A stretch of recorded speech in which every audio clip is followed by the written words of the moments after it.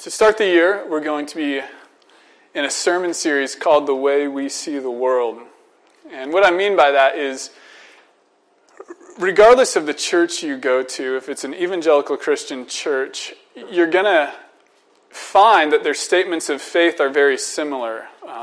They'll say that they believe that God expresses himself and as the Father, the Son, and the Holy Spirit, that because of sin, we've been separated from God, and because of the life, death, and resurrection of Jesus, we can be brought back into relationship with God.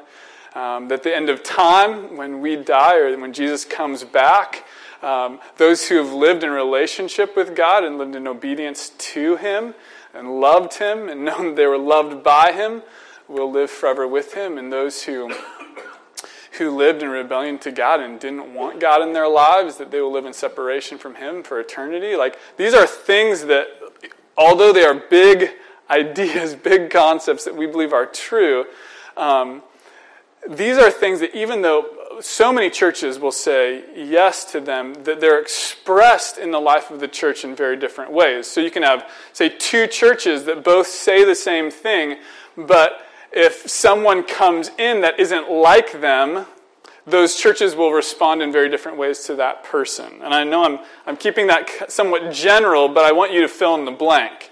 Knowing that even though they say we both have the same faith, that faith is expressed in completely different ways. The church lives in their community and loves or cares for their community in very different ways. And so when I say the way we see the world, what we want to show in the upcoming 8 weeks, including this week, is how the Refuge Church plans on living out our statement of faith. And that is both through our mission and vision. Our mission is Christ healing community. That's what we hope. If anyone touches in any way the Refuge Church or the Refuge Church and people as a part of it touch the community in any way, that they see the reality of who God is in the person of Jesus, and that he is about the healing of individuals and people and bringing community together. The way that is expressed in our vision is this, and we've written it down, and I'm going to read it for you guys just so you can know what to expect from the Refuge Church. It's this, that we want to be a church of the city, incarnating King Jesus in city life, speaking its language, singing its rhythms, sharing spaces, freeing the oppressed, fighting injustice, finding people of peace, and inviting the city into the kingdom of God. I'm going to read that for you again. A church of the city, incarnating King Jesus into city life, speaking its language, singing its rhythms, sharing its spaces, freeing the oppressed, fighting injustice, finding people of peace, and inviting the city into the kingdom of God. Now, I don't expect you to have captured all that. In the next 7 weeks after today, we're going to be going through that piece by piece, and it's going to be kind of fun. I'll be switching off every week with a different one of the new elders who will be preaching and helping articulate. Yeah, we got woo! We'll be helping explain what we mean when we say this. So today we're going to look at what we mean when we say Christ healing community. When I think of Christ healing community, the first thing that comes to mind, the first thing that comes out of me is the desire for a feeling. And I know that feelings cannot always be true, but I'll explain what I mean. The feeling I desire when I hear Christ healing community is the feeling that feels so primal, so natural, which is to simply be loved. that I want to, at the very base of my existence, I want to be cared for by people around me. And I think for all of us, that's something that the most basic way we share together. If I meet anyone, no matter where they are, no matter what culture they come from, one thing I can assume about them is that they have a deep longing to be loved and accepted. And even though we all share this common desire, even though all of us, even though maybe we're too scared to express that because we feel vulnerable with it, we want that. And so the question is, why, if we all want that? Is it so hard, or does it feel so evasive? Why does it feel like it's so hard to grab a hold of? G.K. Chesterton, who was an author and a playwright, he read an article in the newspaper that said, basically, what's wrong with the world? That was the question. And he wrote a letter to the editor and simply said, I am sincerely G.K. Chesterton. And so when we approach this question of why is the desire to be loved and cared for, why is it so evasive? It's not the things that we can point at far across the waters or across the street, right? It's not just ISIS or whatever we can point our finger at and judge or live in fear of, but it's a much more personal thing, right? Why it evades us isn't just something out there, but it's something in here. And so as we turn to the scriptures, we turn to John 4, I want to show us together how uniquely in Christ we find that we can be healed, and as we're healed, we can build true community together. So, if you have your Bibles, turn with me to John 4. I'm going to read with you verses 1 through 26, and then skip down to 39 and go to 42. We're going to read a lot here, so if it helps, you can close your eyes and listen or follow along. Now Jesus learned that the Pharisees had heard that he was gaining and baptizing more disciples than John, although in fact it was not Jesus who baptized but his disciples. So he left Judea and went back once more to Galilee. Now he had to go through Samaria, so he came to the town of Samaria called Sychar, near the plot of ground Jacob had given to his son Joseph. Jacob's well was there. Jesus, being tired as he was from the journey, sat down by the well. It was about noon. When a Samaritan woman came to draw water, Jesus said to her, "Will you give me a drink?" His disciples had gone into town to buy food. The Samaritan woman said to him, "You are a Jew and I'm a Samaritan woman. How can you ask me for a drink?" For the Jews don't associate with Samaritans. Jesus answered her, "If you knew the gift of God and who it is that asked you for a drink, you would have asked him, and he would have given you living water." "Sir," the woman said, "you have nothing to draw with, and the well is deep. Where can you get this living water? Are you greater than our father Jacob, who gave us the well and drank from it himself, as did also his sons and his livestock?" Jesus answered, "Everyone who drinks this water will be thirsty again, but whoever drinks the water I give them will never thirst. Indeed, the water I give them will come in them a spring of water welling up to eternal life." The woman said to him, "Sir, give me this water so I won't get thirsty and have to keep coming back here to draw water." And he told her, "Go, call your husband and come back." "I have no husband," she replied.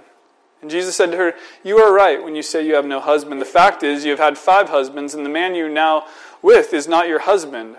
What you have said is quite true." "Sir," the woman said, "I can see that you are a prophet. Our ancestors worshipped on this mountain, but you Jews claim that the place we must worship is in Jerusalem." "Woman," Jesus replied, "believe me, a time is coming when you will worship the Father neither on this mountain nor in Jerusalem. You Samaritans worship what you do not know. We worship what we do know, for salvation is from the Jews. Yet time is coming, and has now come, when the true worshipers will worship the Father in spirit and in truth, for they are the kind of worshipers the Father seeks. God is spirit, and his worshipers must worship in spirit and in truth." The woman said, "I know that Messiah, called Christ, is coming. When he comes, he will explain everything to us." And Jesus declared, "I, the one who speak to you, am he." Now down to 39, it starts, "Many of the Samaritans from that town believed in him because of the woman's testimony. He told me everything I did." So when the Samaritans came to him, they urged him to stay with them, and he stayed 2 days. And because of his words, many more became believers. They said to the woman, "We no longer believe just because of what you said. Now we have heard for ourselves, and we know that this man really is the Savior of the world."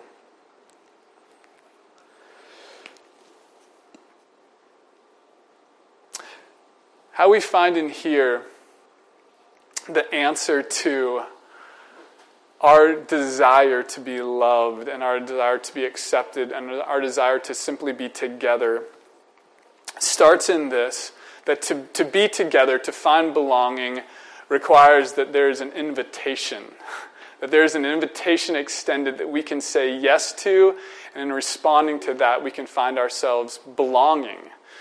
We have two people here in this story, and we have one who is doing the inviting, Jesus, and we have one who's getting invited, and that is the Samaritan woman. And I want to explain to you a little bit about how they fit in the story, because this is possibly the most fascinating part. You have this woman who's a Samaritan woman, and you know a lot about her simply because she is Samaritan. Samaritans were people who the Jews wouldn't associate with because it was like they were less than human. Somewhere along the way, the Samaritans who were Jews, they had kids with people who weren't Jews, and so they were seen as kind of half-breeds, right? And so the Jews just saw them as like inferior to them. And so the Jews would do everything they could to avoid being around a Samaritan. And so that's one thing you know from this, her just simply being called the Samaritan woman, but we learn a lot more about her from the setting that we find her in. She's a woman coming out to a well in the middle of the day. It says that she comes out at noon. And so if you know anything about the culture at that time, you didn't go out at noon to get water. And also you didn't go out alone to get water. Noon was too hot to go out and be found in the beating sun just to collect water. And so you go out early in the day before the sun came out to collect water. And you'd also go with a big group of women, right? You'd all go out together. It was your time to talk about how your kids were doing and the gospel of the community, whatever it was. And you'd go to the well and you'd get the water, and it was this social time. And yet here's this woman alone, lonely, going out by herself to get water. And so we know more about her than simply she's a Samaritan who the Jews reject. We also know that she also is living with a certain shame from her community, that either she doesn't feel like she can be around the people in her community, or they don't feel like they can be around her, or maybe both are true. So we have this woman who has literally is friendless, who's coming out in the middle of the day to get water. And even though she is friendless, we meet the person who invites her into relationship. We meet Jesus. And we still find out more about her, and this is, I think, my favorite part, is Jesus, who we know, like, we like Jesus, we know Jesus, and we're like, Jesus would be the coolest guy ever to hang out with. And he comes up to her and he says, Will you get me a drink of water? And any of us would have been like, let's go get a full meal together, right? But instead of doing that, she like turns him down. This is amazing. So here's this woman who is friendless, but instead of accepting the invitation of the most loving person ever to get a drink of water with, she has this incredible fighting spirit, right? No friends, but she's not going to be friended easily. And so she says to him, You are a Jew, and I am a Samaritan. How can you ask me for a drink of water? She shuts him down. And so Jesus, the inviter, lets her in just a little bit. He takes one step closer and then asks her to take one step closer. And he starts revealing who he is, the one inviting her into belonging, who he is. If you knew the gift of God and who it is that asked you for a drink, who it is, who Jesus is that asked you for a drink, you would have asked him and he would have given you living water. So the incredible thing we get in this initial interaction is that even though Jesus has the ability to satisfy her needs, both physically, spiritually, emotionally, psychologically, he didn't start with that. But he started by exposing his need to her. Isn't this profound? So Jesus could have amazed her. He could have come up to her and said, table appear, feast appear. And that would have been amazing, but instead he asks her, he exposes his need. Could you get me a drink of water? He exposes his vulnerability to her. And after she shuts him down, he, in taking a step closer, shows that he can and has the ability to provide her with something if only she asks for it. If only she asks for it. And after dancing around a little more, finally she gives in, she asks for it. In verse 15, she says, "Sir, give me this water so that I won't get thirsty and have to keep coming here to draw water." So we will touch on that in a second. But what I want to ask for you as we close this part of who Jesus is, the one who invites you, I just want to ask this simple question that played in my mind more than any other question as I studied this passage, and that was, why is Jesus not repulsed by the woman at the well? Why is Jesus not disgusted by the woman at the well? Because the way Jesus was raised, the impression he would have got from anyone in the community would have been, don't spend time with her. So Jesus is risking scandal. He's risking how people will personally think of him simply by sitting and sharing a drink with her. Why would Jesus risk that? And I asked that to a friend yesterday, and her simple response was, well, that's the Bible. That's who God is. God is full of mercy and rich in love. God is full of mercy and rich in love. And so while Jesus' culture would have said, be disgusted with this woman, Jesus shows the heart of God, who is rich in mercy and full of love, and he sits with her. And he takes one step closer and asks her to take one step closer, and takes one step closer and asks her to come one step closer to meet her exactly where she's at. And so, moving from who Jesus is and the invitation he gives, we come to the second part of, so how does healing take place? And you'd think healing would take place in verse 15 where she says, okay, sir, give me your water. I think she's like, impress me. But Jesus knew that she was not ready to be healed. Jesus knew she wasn't ready to be healed because he had peeled back one layer, right? The one layer which was her giving him the time of day. Right? Okay, sure, show off. Give me living water. And so Jesus, after taking one layer off, gently with care and love, he asks her a simple question that will completely undo her. And that question is simply this. Go call your husband.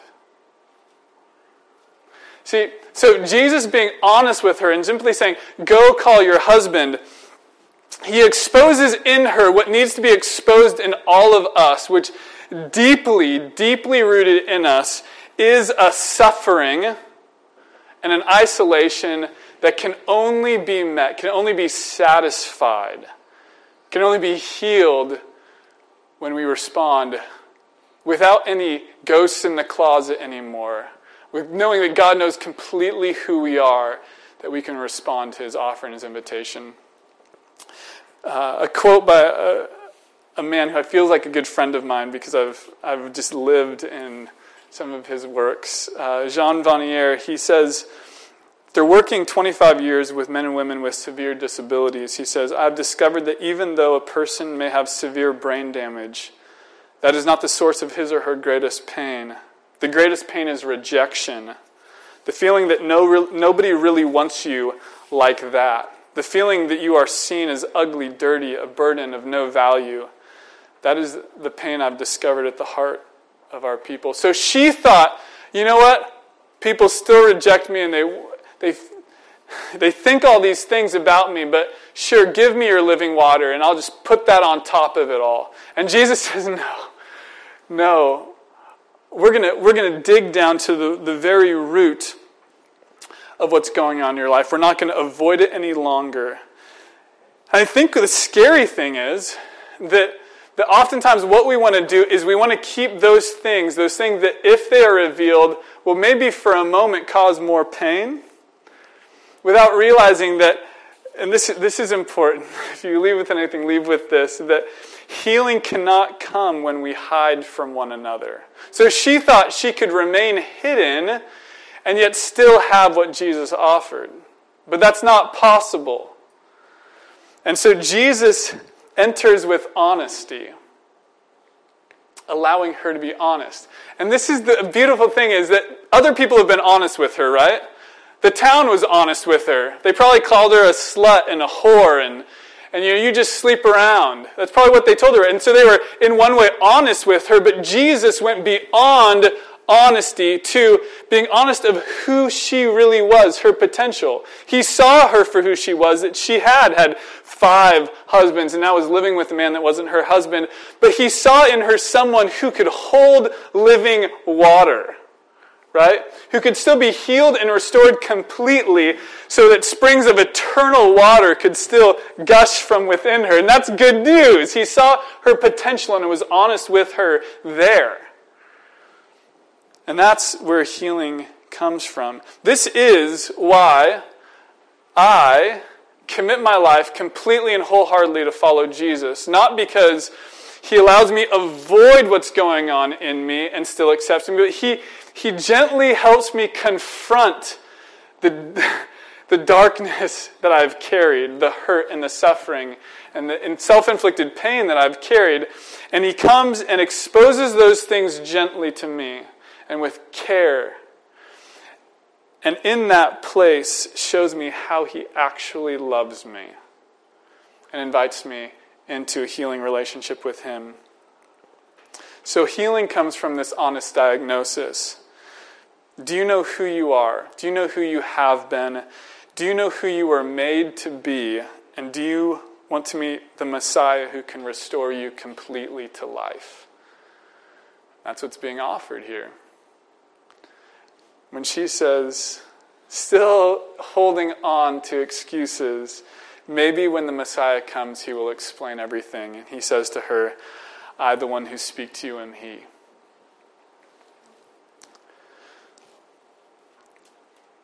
And he answered all of her questions. He answered all of her questions because she knew that no matter what else came to mind, he knew her completely and he loved her completely. So how do we move from that reality of the one who invites us, the one who heals us, to community? Because that can be a deeply personal experience to go through that as an individual. But how do we move into that space together?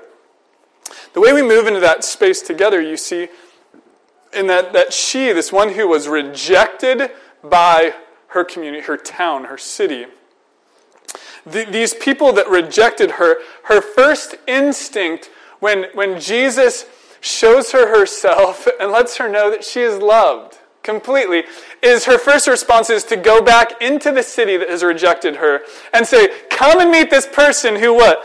Listen, it says, 39, he told me everything I ever did. Right? Imagine that, like, if someone told you everything you ever did, probably your first response would be like, come talk to that guy. No, you'd be like, get out of town, right? Right? Because you'd be like, what if he told them? But at that point, she didn't care. People could know who she had been because her identity was no longer in those things, but she'd been healed because she'd met the one who loved her and would never stop loving her. And so she calls them all out to come meet Jesus. And that's a powerful testimony. And so the rest of them could come out and meet him, but they weren't just going to take her word for it. Right? Obviously, they could see that something went on in her life, but they weren't just going to take her word for it and believe. And so they come out and they meet him themselves. And after meeting her, they say to her, verse 42, they said to the woman, we no longer believe just because of what you said.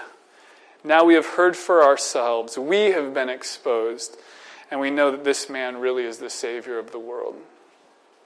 we know for ourselves. And so when we invite people into this community where we can be known, not for a mask we put on, but be known for who we actually are, we can invite people into that. Not that they have to take our word for it, but we can trust that as they experience that vulnerability together and know that they're loved, we're not going to shut the door in their faces. When things get challenging, we're not going to cast them out. We're going to love them through that. This has been, since the very beginning, the desire of the Coffee Oasis and the Refuge Church. That's our story, to be a place where all people can meet Jesus, both those who love God and those who feel very far away from Him.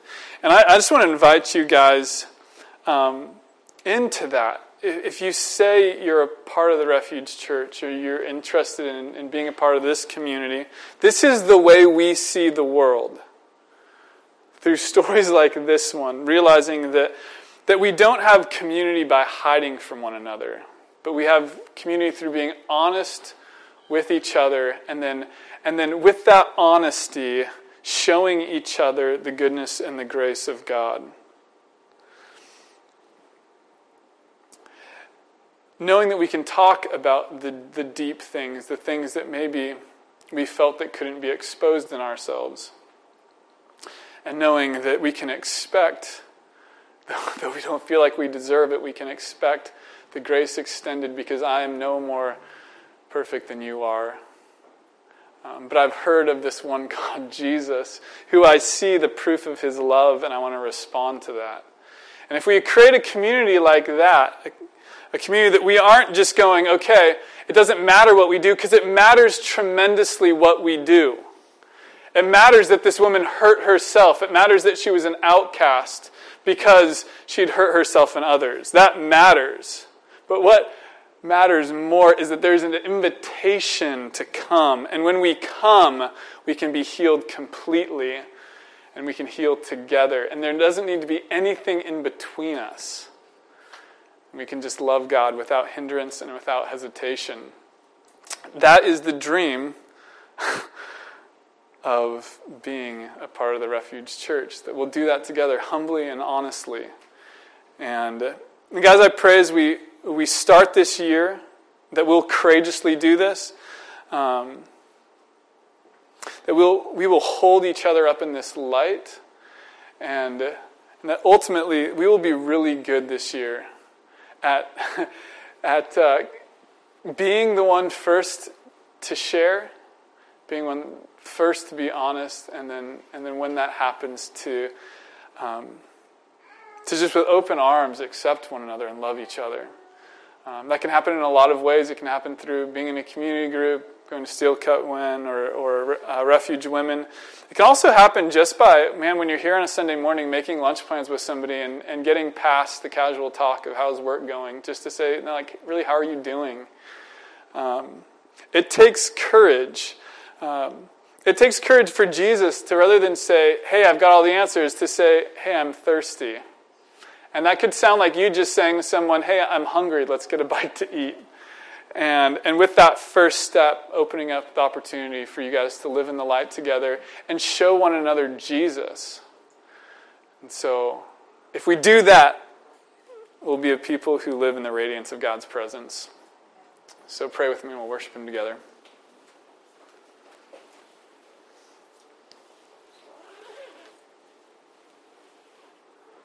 God, this can seem too good to be true. It can seem like something that's almost scary to believe. God, by your Spirit and your mercy, give us brave hearts to open up our souls to the uttermost to you, to fill us, and from that place to be generous with love for one another.